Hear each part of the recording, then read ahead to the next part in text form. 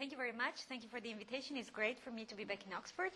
I thought of presenting here some of my recent work and try to take the occasion to present something that is still ongoing, unfinished, and something that is instead pretty much more structured to show you what I'm heading to, where I'm heading to in my research. So.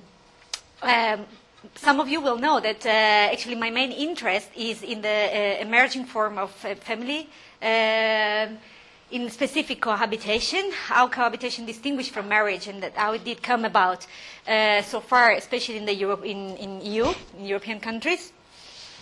And what was in my interest in the research in the last years was how to explain the uneven growth in cohabitation. How does it come that in Sweden is a very, very common thing to do, very widespread thing. Instead, in Southern Europe, it's still something that is not so common, and it's emerging very, very fastly, very quickly in some of the Eastern European countries as well, especially Estonia, but not so much in others, such as Ukraine or Poland, for example. So much of my research is comparative, in that institutional contexts do matter in shaping people's opportunities and constraints in taking a decision, respect many life domains, having or not having children, entering or leaving the labor market, and also which type of relationship they are going to enter. With respect to cohabitation, it has to do with opportunities in the labor market, in the housing market, which are also shaped by the institutional context, but also with the legal recognition of cohabitation as such, whether there is any, like in France, like in other countries, or whether there isn't any, like in Italy, for example. And most of my research is entirely concentrated on heterosexual couples, so I'm not going to talk about same-sexual cohabitation. Is heterosexual partner living together. Cohabitation, it means living together by two partners in a loving relationship without being married. Okay. Today I'm going to talk about how individuals' perception is linked to cohabiting. And how this is linked also to the societal, the perceived societal approval of cohabitation. Because in the book that I was writing when I was here, I was finishing when I was here, the main argument is that cohabitation diffused at different pace and different rates.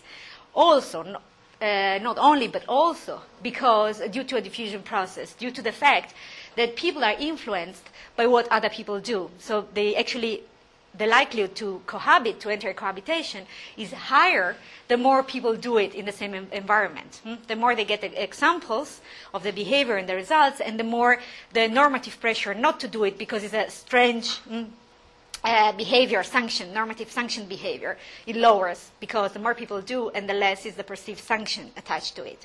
So this is an explanation further in the individual and societal, perceived societal approval or disapproval about cohabitation, because the assumption behind all this work is that the level of cohabitation, of practice in a country at a certain time by certain groups is a good proxy of the perceived legitimacy of the practice.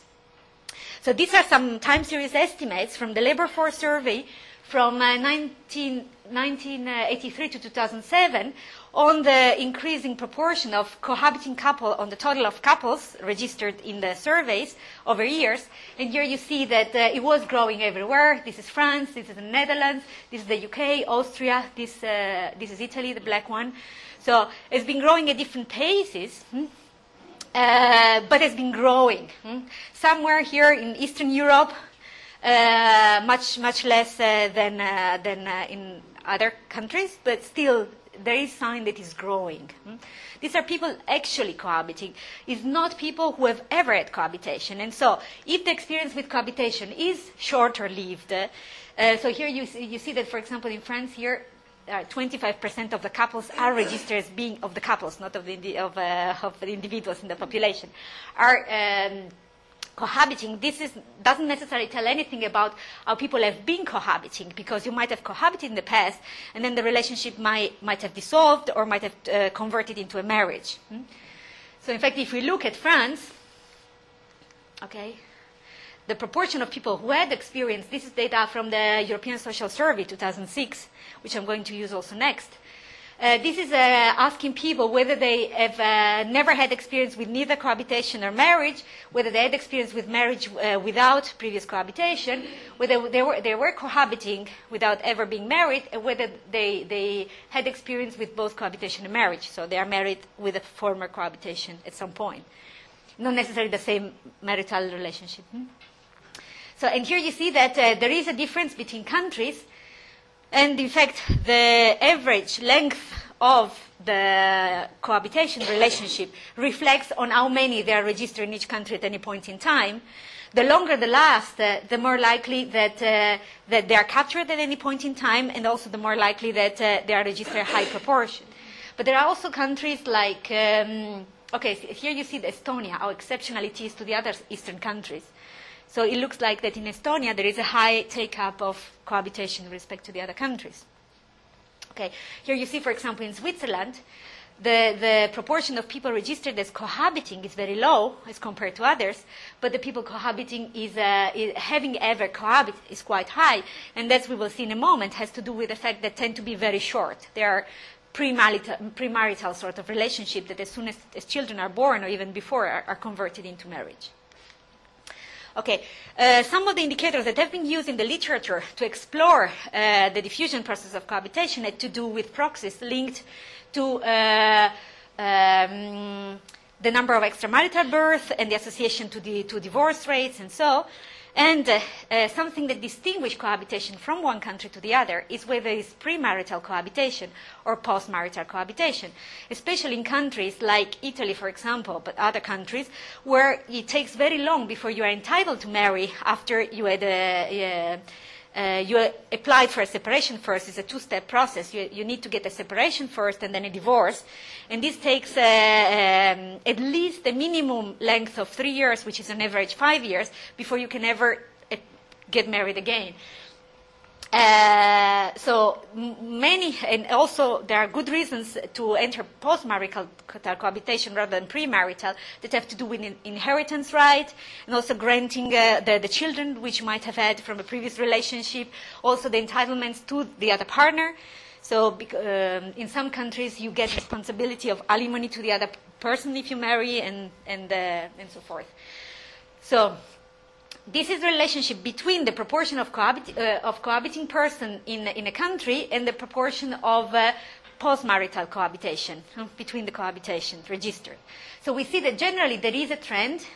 The higher the proportion of cohabiting couples, the lower is the proportion of post-marital cohabitation, which means that cohabitation is developing mostly among young people as premarital option. So it's becoming more like a substitution of marriage, sort of, or a trial relationship, instead of the possibility to live together without being married after a divorce. Exception are Ireland and Spain, where it seems like growing among the youngest part of the population, despite being still very low. Because theories would suggest that it started among post-marital cohabitation and between premarital cohabitants. It just kind of, when it took off, became really an accepted choice for young people as an alternative relationship.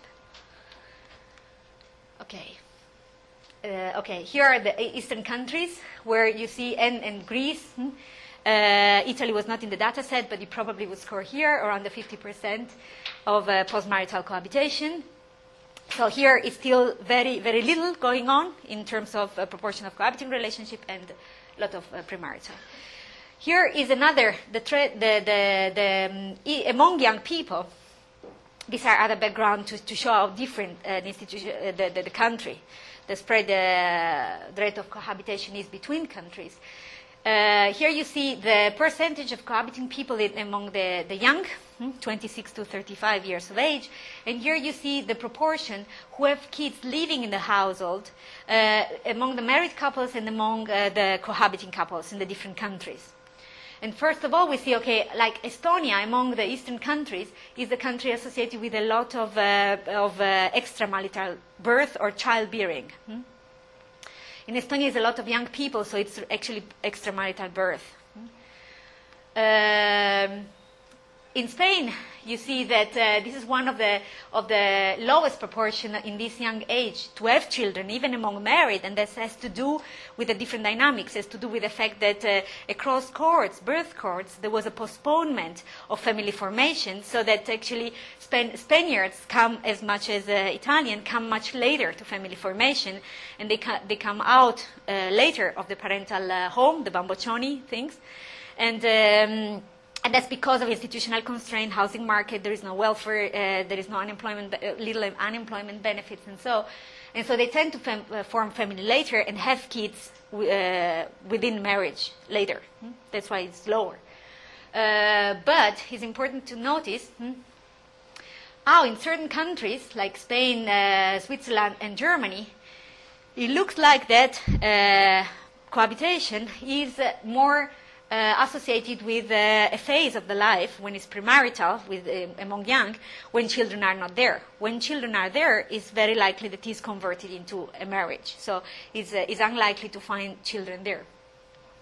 In other countries, this is not the case. In this eastern country, Poland, Slovak, Portugal, Hungary, and Czech Republic are the one we saw in the previous picture in the box, are the one associated with higher rate of postmarital cohabitation. And so here children are registered mainly because, in the cohabitation, mainly because it's second relationship, and there might be very likely children from previous relationship. Okay, so these are the difference. Difference across country, which have to do in practice of type of cohabitation. Is it premarital, postmarital? Generally, they have higher disruption rates and a different, shorter average duration. They have a different likelihood to be converted into marriage. There is a different association with childbearing and child rearing. You saw in certain countries more likely that child rearing takes place from previous relationship, which makes very interesting for me now to study a reconstituted family, and how cohabitation is an emerging family form for a reconstituted family, and what does this imply in terms of social stratification and opportunities for children, and blah, blah. And then, okay, there were several arguments about whether there is a self-selection of cohabitors, and the theory suggests that yes, in the initial phase there is a self-selection. There are those most motivated who enter cohabitation, and as long as it becomes a accepted, widespread practice, the selection lowers, because it's more. You need not necessarily to have a good reason to enter cohabitation, when it becomes much more like marriage. The institutional context differ. And so today, I actually prepared some things to show you on the degree of acceptance of cohabitation. Now it is linked with all this background picture, which is a work that is pretty much underway. And then another work on gender specialization, and that's this we will see in a moment. And this is on time use and whether cohabiting and married couple differ in the time use, and whether there is a different gender specialization in different type of couple. This is a comparative study of the US, France, and Italy with time use data. And this other one is the one Michael was mentioning. I don't think we will get there in time. And this is instead a multi-level analysis of the frequencies of phone calls and visits to their own adult parents living elsewhere by married and couple relationship, in which we studied in a comparative work in between Italy and the UK whether the frequency of visits and phone calls change in Italy and the UK related to the degree of practice of cohabitation. And there we found out that, in fact, Italians are more selected than UK, the cohabitants, because it's still very few who do cohabit, and they are selective in a way that women tend to be are more likely to be working. The cohabiting couples are concentrated in the north. There is very much of a geographical concentration that we don't register in the UK. There is surprisingly not much of a difference in this age range, because these are older couples, because they have living parents elsewhere within restricting younger couples. But there is less of a difference than we would have expected between Italy and UK, between premarital and postmarital cohabitation. But this doesn't have an effect on intergenerational relationship. And what we found out is that, in fact, there is not a big difference in Italy and the UK in between the frequencies and visits of visits and phone calls to your own parents, depending on the relationship you are into. So although in descriptives it looks like that in Italy, if you cohabit, you are less likely to visit and phone, what seems to be happening is that this is very much a compositional effect, because cohabitation is so concentrated in those characteristics of families that are also they are also among the married one less likely to visit, but there is no big difference. Okay, something about the spread of cohabitation, the differences across countries. The speed and the depth of the transformation we saw differs across country over time. And the explanation that have been given identified stages in the diffusion process, let's say. And these are the two most famous typology, that of Prince and that of Kiernan, and both basically have to do with the idea that over time there is an increasing social acceptance that Kiernan measures through indicators of childbearing outside marriage and growing rates of cohabitation. And she identifies 4 stages. The one is cohabitation is rare. Yeah, okay. Cohabitation is still rare, like in Southern Europe, practiced by a minority with good reasons to do it. Then there is a second phase, accepted as a prelude to marriage. And when children are there, they are converted. We saw Switzerland, we saw other countries before, that then is converted when children are there. And then it becomes more spread and is an accepted alternative to marriage even when children are involved. And it becomes, like in Sweden and Denmark, normatively much like marriage. And Prince does a similar type of distinction between countries based on the differences in age group. But as we saw, this doesn't quite apply very well to all European countries, because there is a difference in the tempo in which family formation takes place, especially in most recent cohorts. Okay, so I was trying to tackle a bit of the issue of social approval, which I also, in my own research, the other one, I did assume to be linked to the practice, directly linked to the practice, through the ESS data. Because in round 3, they had a question, a direct question about their own own individual approval of cohabitation or disapproval of cohabitation and other behaviors, family behaviors, and on how they thought that the society did approve or not. So the questions were: do you approve or disapprove if a woman or a man? There was a ballot sampling, so half of the people were questioned about a man and half of the women. Lives with a partner without being married to him or her, apart from your own feelings. And there were other family behaviors, like get a divorce when becomes childless and so forth. And apart from your own feelings, how do you think most people would react if a woman or man they knew well did live together without being married? These were the type of answers possible. They differed. The coding differed across answers. So what I did is to recode them like in these traffic lights settings, which is not identical but is very much alike. So there is an approval category, neither nor, indifference sort of category, and then there is an approval category, basically, in both of them. So I actually analyzed them as 3 categories to compare what was the difference in between individual approval and societal approval. Okay, what I tried to do was to compare across countries, the one in the fielded in the ESS, what explained different in attitudes, comparing individual and societal attitudes. So in every country, we had different proportion of people maybe being very disapproving, but feeling that they were in a country that instead approved very well, let's say the very conservative in Sweden, or we could have the very progressive in Italy or Spain. So they were very approving, but feeling that the society did disapprove, which was what the theory of diffusion would suggest, that the initiator... okay, we would expect different proportion of those depending how strict is the context. But we would expect the perception of the people to reflect the degree of easiness to cohabit and legitimization of the practice in the country. Then I try to study the accordance and discordance in between attitudes held by the respondents and towards men and women, whether there was any difference of men and women respondents and towards men and women cohabiting. Whether there were different characteristics associated with different evaluative framework across societies. Does the country context matter, and is there correspondence with the typology of Kiernan and Prince? So this is the first descriptives. The difference between individual and societal opinion. So the dark red is, this first on the left is always individual opinion. The one on the right is societal perception. So the first category is an individual who himself disapproves, but think to be in a society that instead approves the behavior. And here you see that in Denmark is really few.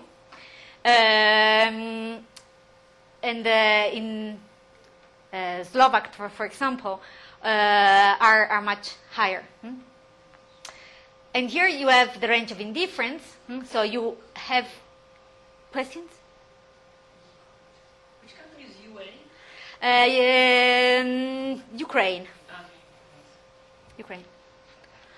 Yeah, it's still very disapproving of cohabitation in very, very low rates, in fact. Okay, so and then we have the range of indifference, and here you see that especially in Estonia there is a huge indifference. In the UK and in Germany there is a very high degree of indifference, whereas in Denmark or in Sweden there is much more of an approval. In Norway and Finland, the Netherlands and Belgium, here the range of approval is much higher in general. And then we have several countries in which looks like there is a much more indifferent or no value or set of perceptions or declared perception from the respondents. Okay.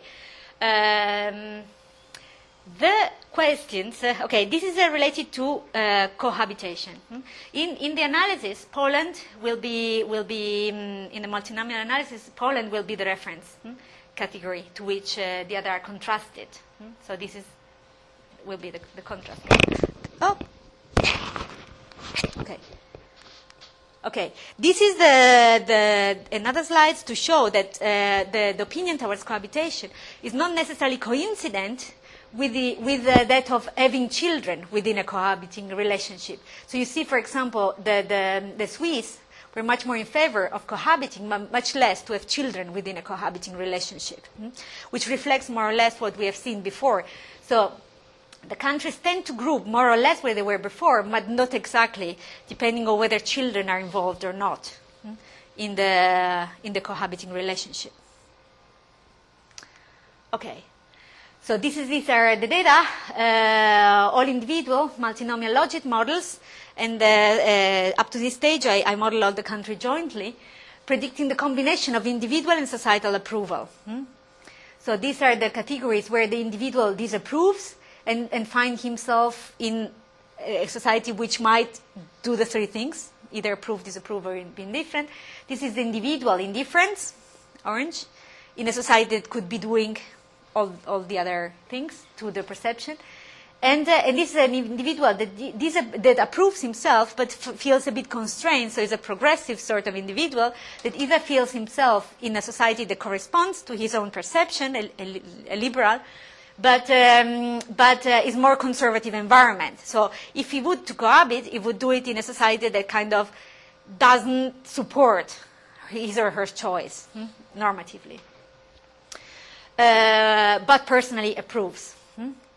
The controls in the analysis are sex, ballot, it means whether they were asked about women or men, age square, religiosity, marital status, ever had children in living in the household, educational level, and employment status, and country of residence. Okay, so first some descriptives, and here are the responses in Denmark, as an example, in the UK, in Spain, and in Poland. The first four bar on the top reflect the proportion of people who are in the three categories, macro categories, which I just shown, and the four bottom one are the personal. This is the societal opinion, and this is the personal opinion, individual opinion. This is the perception of the society.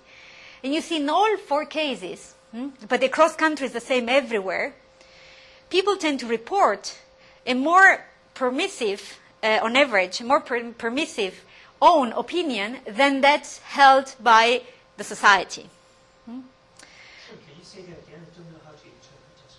Okay, so this is the average. No, this is the rate of people, the percentage of people who are in this category with respect to the question, do you think that at the societal level, a man or a woman, there is approval or disapproval of a man or a woman living together? So what do you think that the society holds?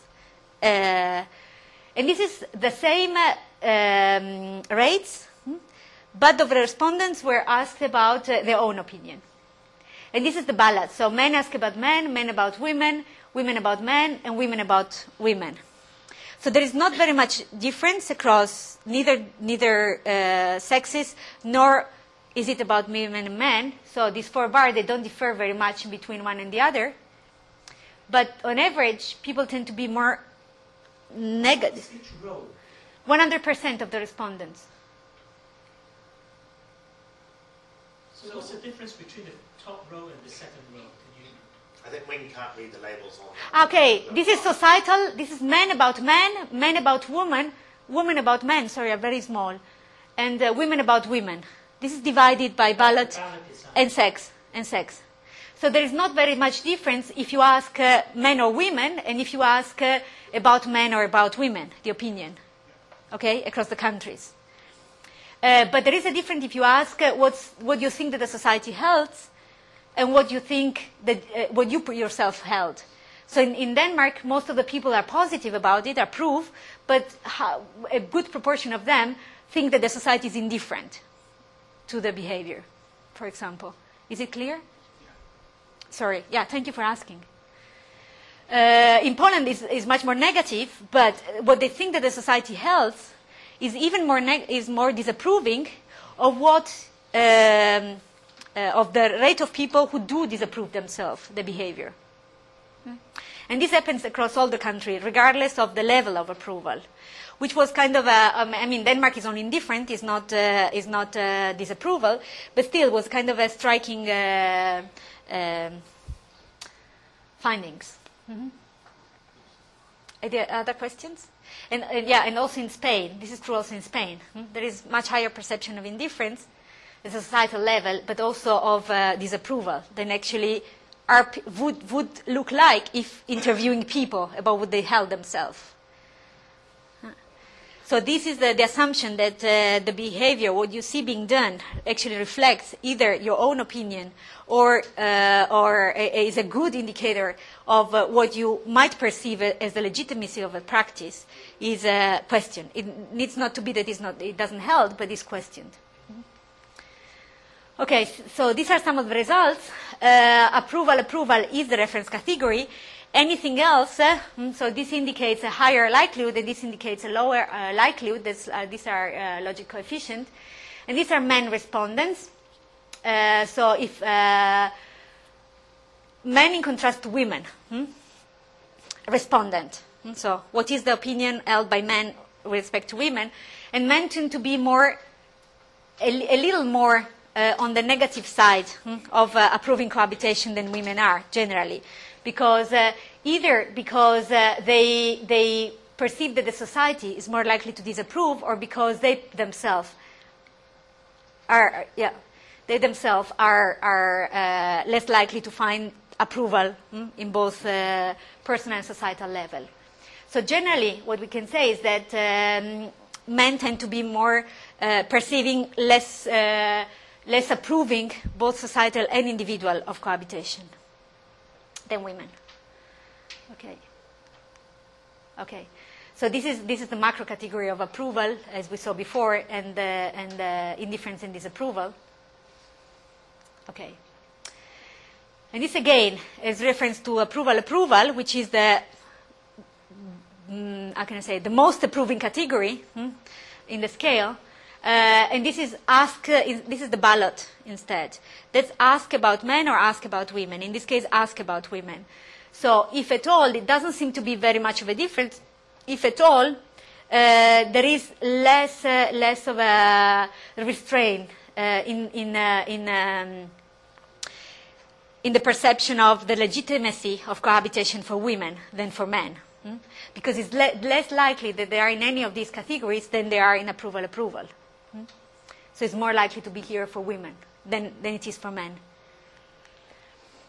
This is a religiosity, and that's what we would expect. The more religious you are, the more likely that you tend to be disapproving yourself or perceive that the society disapproves, disapproving in a society that you perceive disapproves, or in a society, or being very religious, even in more liberal society, that you yourself held disapproval of cohabitation. And this is marital status, and as we would expect, I didn't clear up in the hypothesis, sorry, I forgot to spell out the hypothesis with respect to all these variables I was testing. We would expect that people who have cohabit themselves or who are cohabiting are more approving of the behavior because they've chosen it. Here we don't make I wouldn't make a causal statement because they end up cohabiting because they approved more or because through cohabitation they made a more positive opinion. The thing is that with cohabitation is that these two people who have to negotiate which relationship to enter, and they might end up cohabiting even if one of the two wanted to marry, if the other one was not willing or able after a divorce, for example. So not necessarily the people who are cohabiting are they who chose exactly the form of the relationship, though we can expect that if they end up cohabiting rather than quit the relationship or live apart or postpone a marriage or whatever, they kind of accept it in the end, or they really want it. But we can distinguish whether they both coincide in their opinion and they ended up in the relationship, or they kind of put up with what was offered.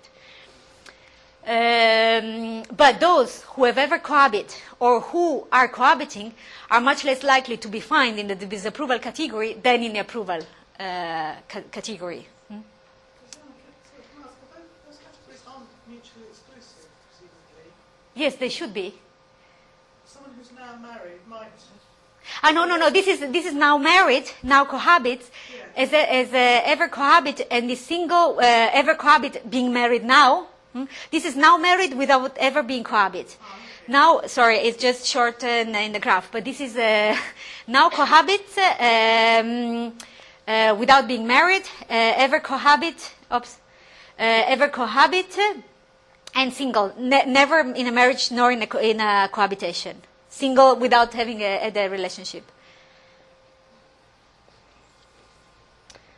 Okay. Yes, I should have put them longer, but then I didn't have space enough.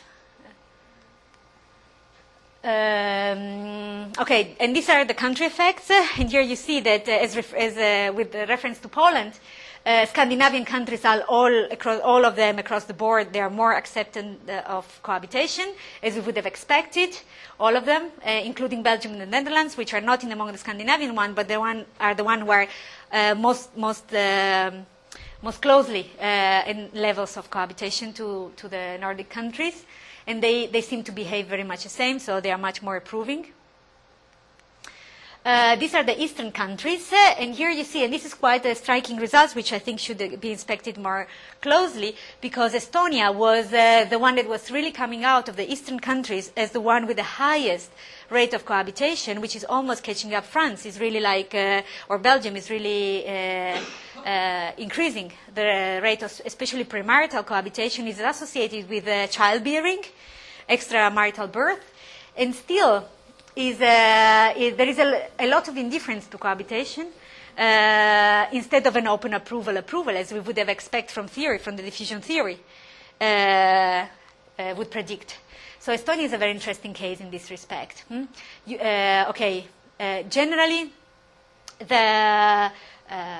these are the other eastern countries as referred to Poland, and Poland was one with the lowest rates, together with Ukraine, so this is also there is a larger degree of indifference and somewhat disapproval in different held society.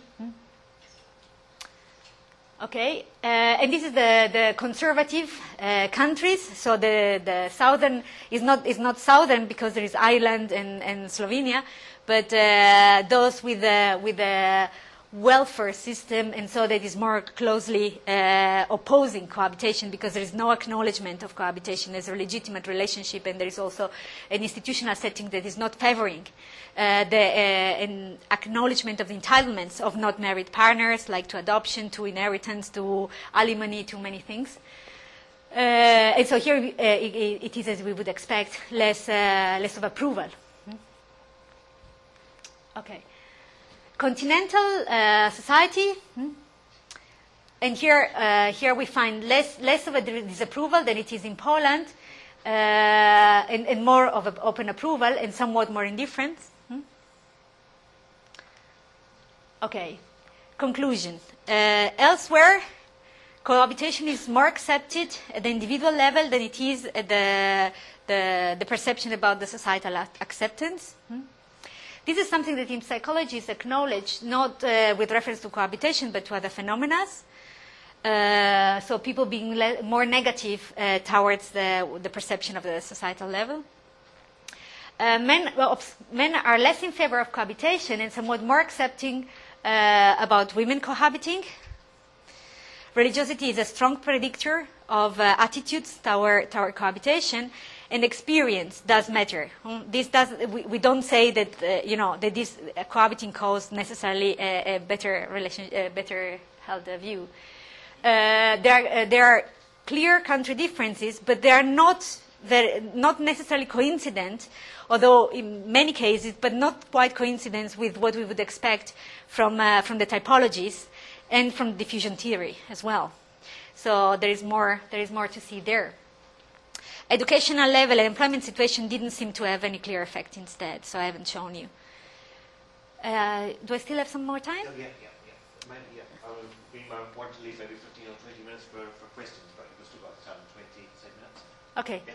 Okay. So then I'm going to show you something else about cohabitation, because this was the part more on attitudes, and then there is a part more on behavior, and it is to do cohabiting a relationship differ from marital relationship? And this is another piece of work on time use and the gender specialization within relationships. And that's a comparison of 3 countries, as I was telling you before. And typically the gender specialization goes in the sense that men do more of a paid work and women more of the unpaid work. But this might be a dangerous or risky enterprise, especially for women in case of disruption. And we know that cohabiting relationships are more likely to be disrupted than marriage are. They also imply less of a legal commitment and less of a joint investment. Willingness to specialize should vary with the expected duration of the relationship, with the protections for the individual who specialize, so for the women in unpaid work. And marriage and cohabitation might also differ in factors that affect the willingness to specialize. So as we saw from other things that I was mentioning, women tend to work more in a cohabiting relationship. And we cannot necessarily tell that it's working women who tend to prefer cohabitation, which some theory says, or whether it is that cohabiting makes you more likely to work because you want to be protected. Differences in specialization are greater in contexts where riskiness of cohabitation relative to marriage is greater. So we would expect that specialization is greater in Italy than it is. Is greater in Italy than it is in France, for example, because in France, cohabitation and marriage are becoming more alike, and so there is no selection in people who choose them.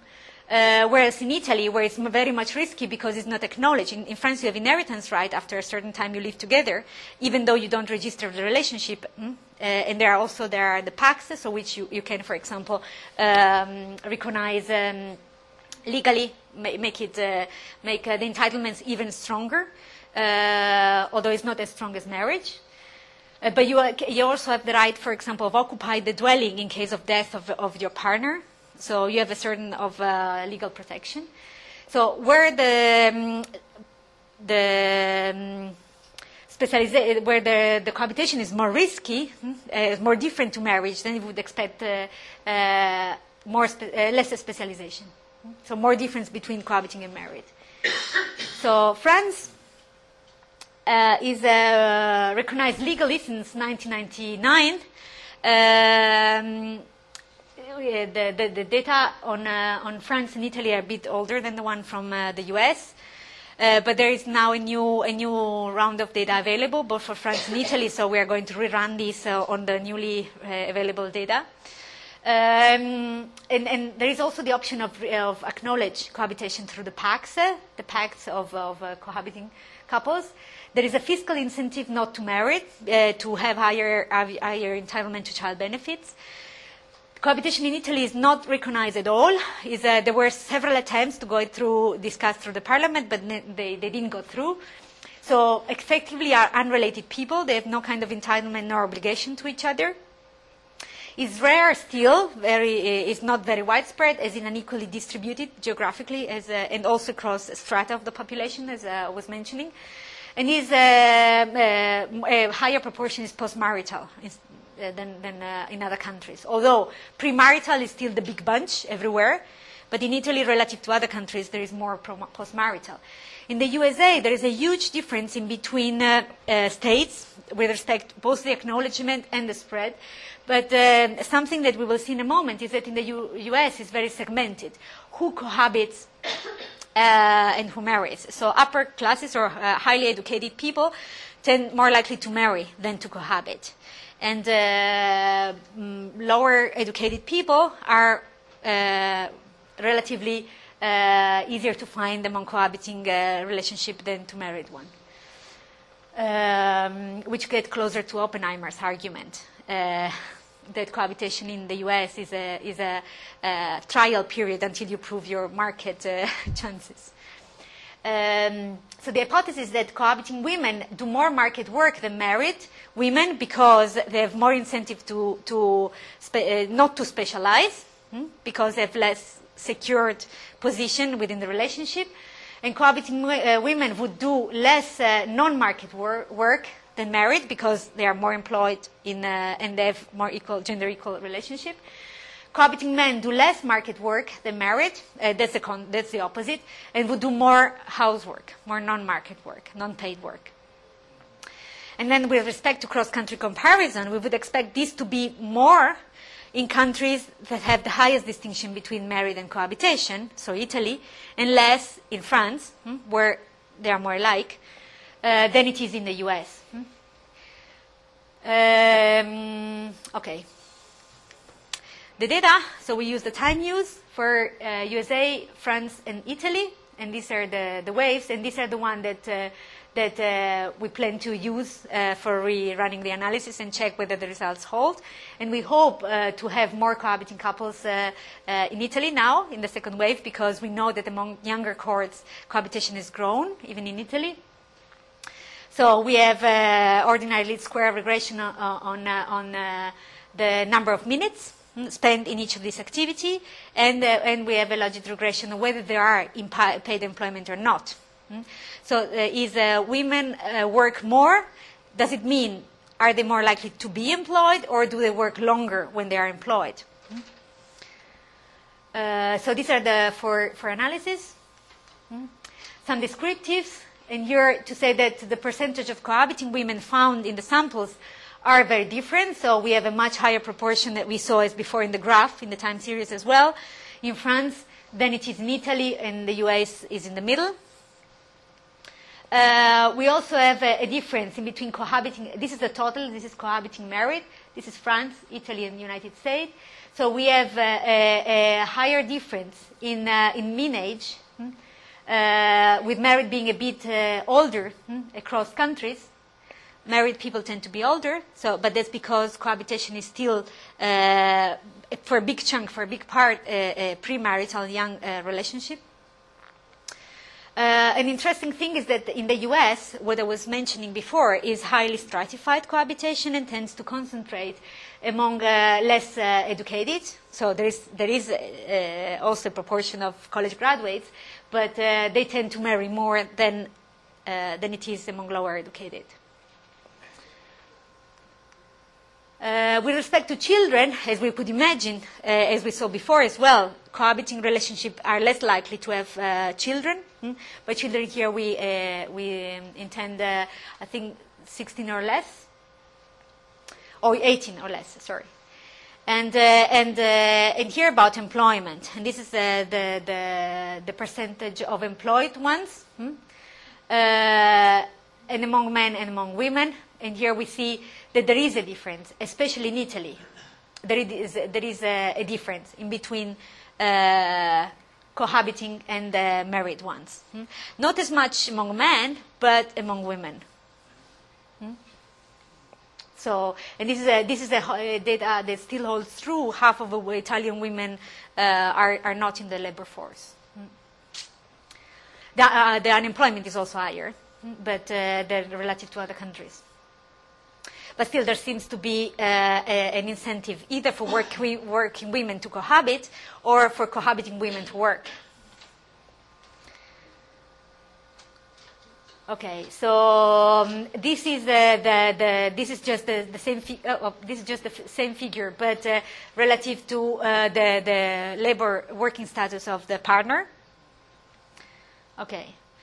And this is just look at the first two bars, because the other three in red, orange, and yellow are just the decomposition of this one that is unpaid work, and this is the type of unpaid. It's childcare, household, shopkeeping, but this is just the sum of this bar. So the first one is paid employment and unpaid employment, basically, the first two. And this is cohabiting a married partner. And so we see that cohabiting everywhere. Okay, here. Among men, cohabiting one tend to do a bit less than married one in paid work. But women tend to do quite a bit less in unpaid work. Cohabiting one with respect to married one. Please. So retired people, they're in your sample, right? We took away. We restricted, I think, 18 to 64, 5. I was in the data slide. Sorry. I forgot to mention. Thank you. We restricted the sample to couples in 18 to probably 65, if I'm not wrong, or 64. Okay, so okay, this is the ratio in between men and women of the weighted means of partners' minutes per day. So if it's 1, is equally distributed, 1-to-1, whatever the minutes are. If it's over 1, is the women is the men doing more, and if it's below 1, is the women doing more.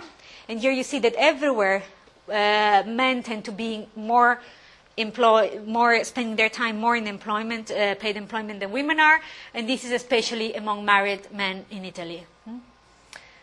And cohabiting with respect to men, to married, are less unequal in their share of paid employment contribution in terms of time. Okay, these are the results, the same logic as before, shown for the logic of the likelihood to be employed. This is for women, and here, okay, this is what we would expect. This is a positive effect, and this is a negative effect. College graduate women, they are not directly comparable to each other because there are 3 different logic models. They are just here for easiness of display, that they are put in the same graph, but they are not in magnitude. The coefficients are not comparable because they are logic models, but they're positive effects of having a higher degree rather than having a lower degree of education. And cohabiting seems to favor the participation of Italian, as we would have expected, of Italian women into the labor force. And somewhat to the US women, although it's not very clear because it's only 10% significance level. So, and this is how we would expect. It's less likely to be found in employment if they have 2 or more children, but also if they have 1 child rather than no children.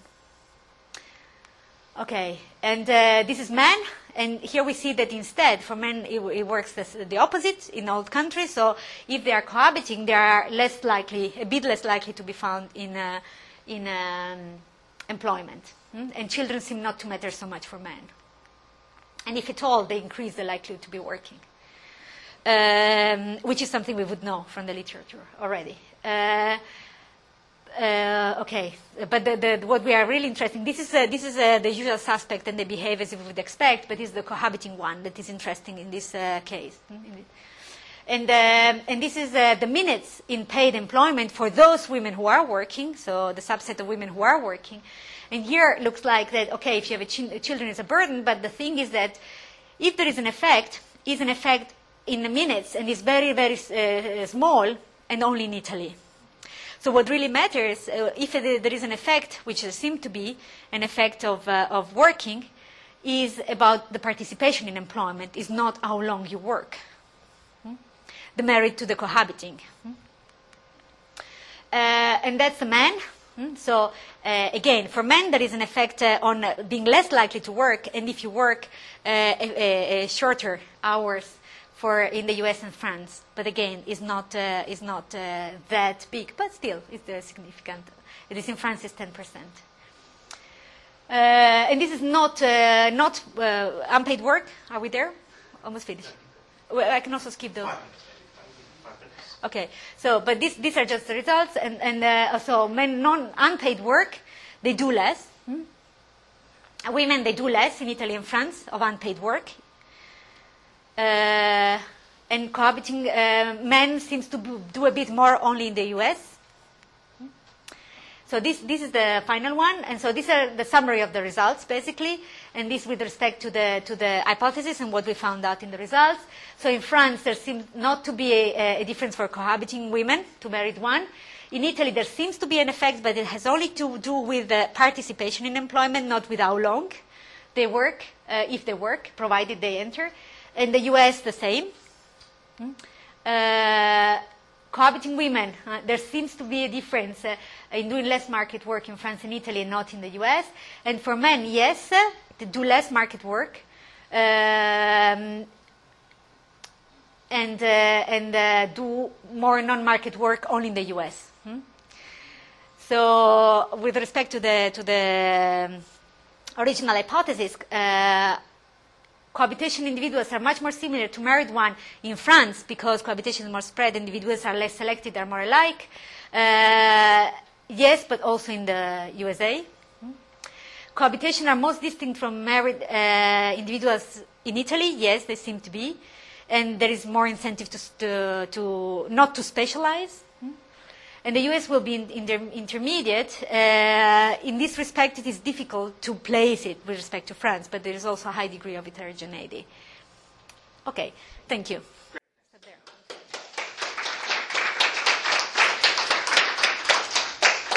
Seeing we had 2 for the price of 1, I'm sure there'll be double twice as many questions. Yes, Steve. Thank you. Enjoyed that. I've got a couple of questions. Please. So on this one, maybe I missed it, but are your married people who may have previously cohabited? And have you thought about the potential that some married people who previously cohabited developed their habits in terms of division of non-market work and patterns of labour market work while they were cohabiting, okay, and just kept that pattern of work while they're married? Okay, thank you for the question.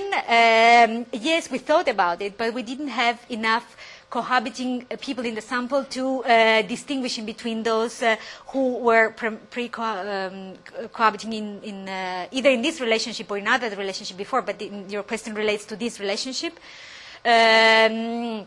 The thing being that also Jay's work shows that it's very slow to change over time the division of labor between the partners. With the duration of the relationship, what the literature shows is that it's mainly children, the arrival of children, that trigger a more traditional division of labor, which is something that we also found. I haven't shown, but this with child care, we have also analysis on child care. Having children makes the division of labor much more alike, also between cohabiting and married couples. So that's really what triggers more traditional division of labor in both. So I would say it's not so much whether we couldn't test directly, but from other literature and from what we saw in the data, it's much more likely that regardless whether you are cohabiting or you have been previously cohabiting and now married, what really makes a difference, and it is in the opposite direction, it is whether you have kids. Because then you really specialize, looks like. Have I answered you? Yeah. Can I ask another question? Sure. Can you show the slide that Wing was asking about? Sorry, it's a long way back. No, I'll start talking while you do it. The thing that I was intrigued by is what is really the difference between approving and neither approving nor disapproving? And it seems pretty clear to me what it means when I say I disapprove, or I think people in society disapprove. But it's not. I mean, when I hear that some couple that I've never heard of are together cohabiting, I mean, I don't know what it means to actually approve or just be indifferent towards that. On one level, it seems quite basically an emotional thing. If you look on that slide, the difference between Denmark and UK. Denmark and UK, yeah. Top two blocks. Yeah. So, and there is some difference on disapproval. Yeah. So there's much more disapproval in the UK across the board. But if you look just at the colours, it looks like the main difference is between approval and disapproval and indifference. And that's obviously a big difference in terms of the colours, but is it really a big substantive difference? And do we understand whether that might be just a sort of cultural thing about the way the question works? Yeah. Sorry, Yeah. can I just? No, yeah. Because I had exactly the same thing, and I wondered if you could go back to where you showed the categories of the questions themselves. Mm-hmm. Because when you showed that, I found myself wondering. Yeah, the one for the societal, yes, the norms, if you like. Mm-hmm. Most people would approve. I wasn't quite sure what approve would mean in that context. And this is obviously a question about the Question framing, itself, yeah. The framing of it. Does that mean people would say, oh yes, it would be better for them to cohabit than to be married? And I think, there might be that sort of interpretation. And in that situation, I would have thought that the category 3 response would be, people would go for that one rather than to say, oh yes, we approve of them cohabiting. And that might account for some of the difference between the personal assessment and the societal assessment. That it might actually be reflecting something to do with the categories of the in the questions themselves. Okay. Because you have on the personal one, you have the approve and strongly approve if they live with a partner, but I think there might be a difference in interpretation there. And also you might be less kind of keen to, if you're talking about somebody else and you don't want to infer their mindset, you might be more likely to pick the middle option as opposed to when you're talking about yourself where you know either way. Okay. Thank you for the good suggestions. Coming back to Steve's question, there certainly is a cultural component in the way questions are answered across countries. Across different countries, not only in this question, but also in other questions of the battery. This was a battery of questions, and we have another piece of work together with Jacqueline O'Reilly and with Jose Manuel Roje, who is also working here, and where we did an analysis of all the questions together to see the family value type of typology that was behind people's perception. So this was not only, the question was not only about cohabitation, was also a question about having children without being married, divorcing with a small child, I think was below 14, was being childless, and was another one. And it was for women to work full-time with a child under 3. And what we found out is that we did a cluster analysis, and what we found out is that the family type questions, so it was not a direct comparison of will you marry or will you cohabit, because there is another option that has to do with living apart together or staying in your own parents or living as single and still having a sexual relationship, if you like. Like, it's not necessarily only opposition I'm trying to answer them both. Not necessarily people had in mind, would you cohabit or not? In the set of questions that were asked together, the block of individual questions and the block on the societal opinion, there were other elements of family relationship that had to do with divorce, had to do with childbearing and employment. And if you analyze them together, the only one that behaves differently is the one on employment. The one on the family behavior that has to do with cohabitation, children, and divorce and childlessness, they very much measure a similar trait. And they differ across countries. With Britain, for example, having a much higher rate of indifference than other countries, Britain really stands out. So yes, there are country differences. They are not only related to this item, and not necessarily they had in mind for the way the questionnaire was framed, cohabitation and marriage, although some might have thought that. So it's a good suggestion. There is nothing we can do with the questionnaire, but we can be more cautious with the data. Thank you. Right, we've got 4 questions, so quick, please. Jay. Yeah, so actually 3 observations rather than questions. The first, in fact, the first 2 relate to Steve's question. What you've actually got in most cases is actually a life course process that distinguishes between the cohabitation and most people, except in the Italian case, which is entirely different. But in the non-Catholic cases, you've got a movement from cohabitation to marriage, and this obviously has some consequences, and the implications that I can see are follow a bit more extreme than Steve's. First of all, and this is probably the first time you ever heard me say this, I don't think the time diary data is the right data to use in this case. That actually, I think you'd be better off using the stylized questions in panel data, so that you could actually observe the transitions that Steve was talking about. Anyway, that's my first observation. Okay. The second observation is, if you do want to do it with time diary data, there is a way of doing it using the American data, because the American data, and this isn't, that not many people make use of this at the moment. The American data is in fact the 9th wave of a panel study. Okay. The American time use data is part of the current population study that goes over an 18-month period, and the diary is the 9th wave in about month 21 or 22. Okay.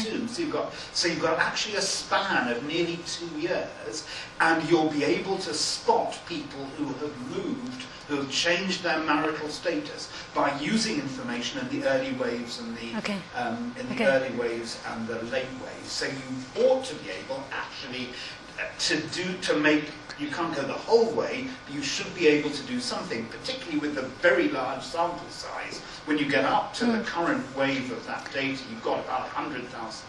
You've got 120,000 cases, which is going to leave you with thousands of cohabitees, each of whom have a 23-month history in that data, and you should be able to.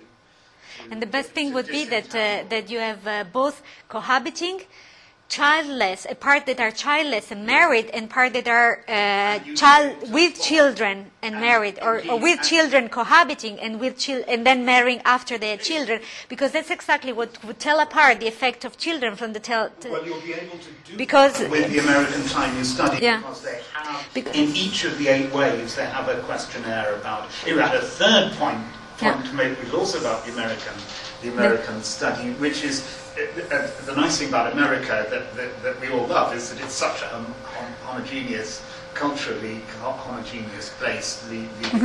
Louisiana, perhaps, but it's culturally homogeneous. But in terms of regulation, it's different. It's very, very varied. And the other thing you've got there is a way of disentangling what the environmental constraints on this are, because of course you've got this vast variation across countries, states.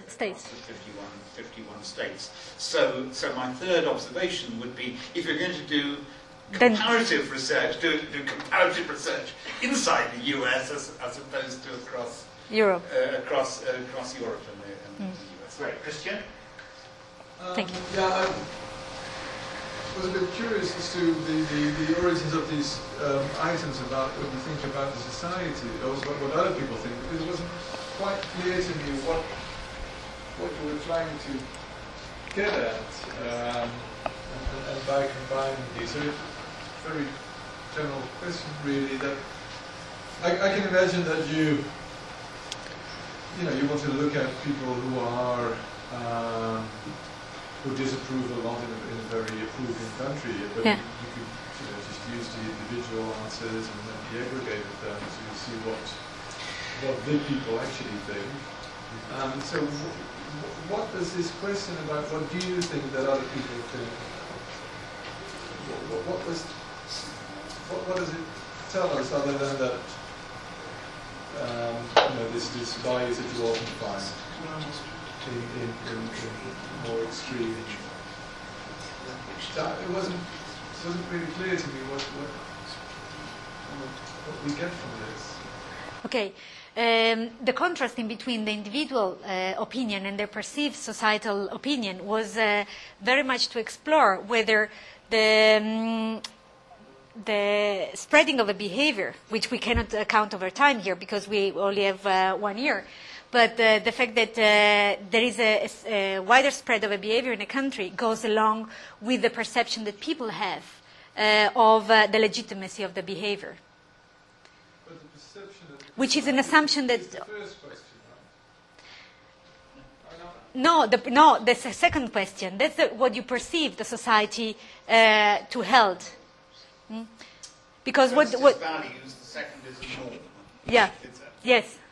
So what mostly is held in the literature, in the works that study the diffusion of cohabitation or the spread of cohabitation, is that the actual practice is a good reflection of the norm, not of the values, and that the values are informed by the normed. So the values are influenced by the norm, but the level of practice is a good indicator, a good and valid indicator of the norm, which doesn't seem to be the case necessarily. People have lots of different ideas about what the norm is, right? Yeah, exactly. Maybe we can, we've got two more, Paolo and then Orly. Just a very short question. Yeah. It refers to the second part of your presentation. And if I got it right, women in cohabitation, they tend to work more. They're more likely to work. They are more likely to work. Now, we also know that people tend to cohabit more in the north than in the south. Yes. And we also know that women in the south tend to work less. Yeah. It's less likely that they have a paid work. Yeah. So have you controlled? Yes. for- Regional variation. Yes. In the Italian analysis, we did. Yeah. Yes. So this is controlling for regional variation. Yes. For the regional, It still holds. still holds. Still holds. Yes. Actually, we only had 3 categories. We didn't control for region. We had north, center, and south, but still holds. It's not a very fine-tuned because we didn't have many cohabiting couples, but there is a whole. It holds with three partition. Last question to Wojtek. Sure. I know Orly has given up. She's given over to you. My remarks, I was wondering whether the survey also asked if people disapprove marriage couples. No. Because sometimes marrying expresses certain values which might be quite conservative, reflect sort of the attitudes which might be disapproved of others. Okay. No. And the other thing is, so you ask people what their beliefs are about approvals or disapprovals of others. Do you also ask them what they believe the actual rates of? No, that was not asked. This was not asked because this would have been perfect for us to see, to detect more straightforwardly whether there was a fair perception, but was not asked. The discrepancy. Yeah, between the actual, no, was not asked. But would have been much better indicator, I agree. Well, just before we conclude, let me just, before we thank Tatiana again, let me just outline the cornucopia of events coming up in the next few days. First of all, on Wednesday we have Javier Garcia Palavia talking about economic crisis and political legitimacy in the EU. That's at Nuffield at 5 o'clock. We have a special lecture, special sociology seminar on Thursday at 2 o'clock in the large lecture theatre, which is about how political institutions shape abortion law in the United States, Britain and Canada. So that's a special event, which will be a very exciting one. And then, of course, next Monday we have Mary Daly from the University of Oxford in this seminar talking about very nice continuation from the seminar, Parents or Parenters Towards a Critical Understanding of Concept of Parenting as Development policy. So now we can just finish by thanking Tatiana Thank you. again. Thank you.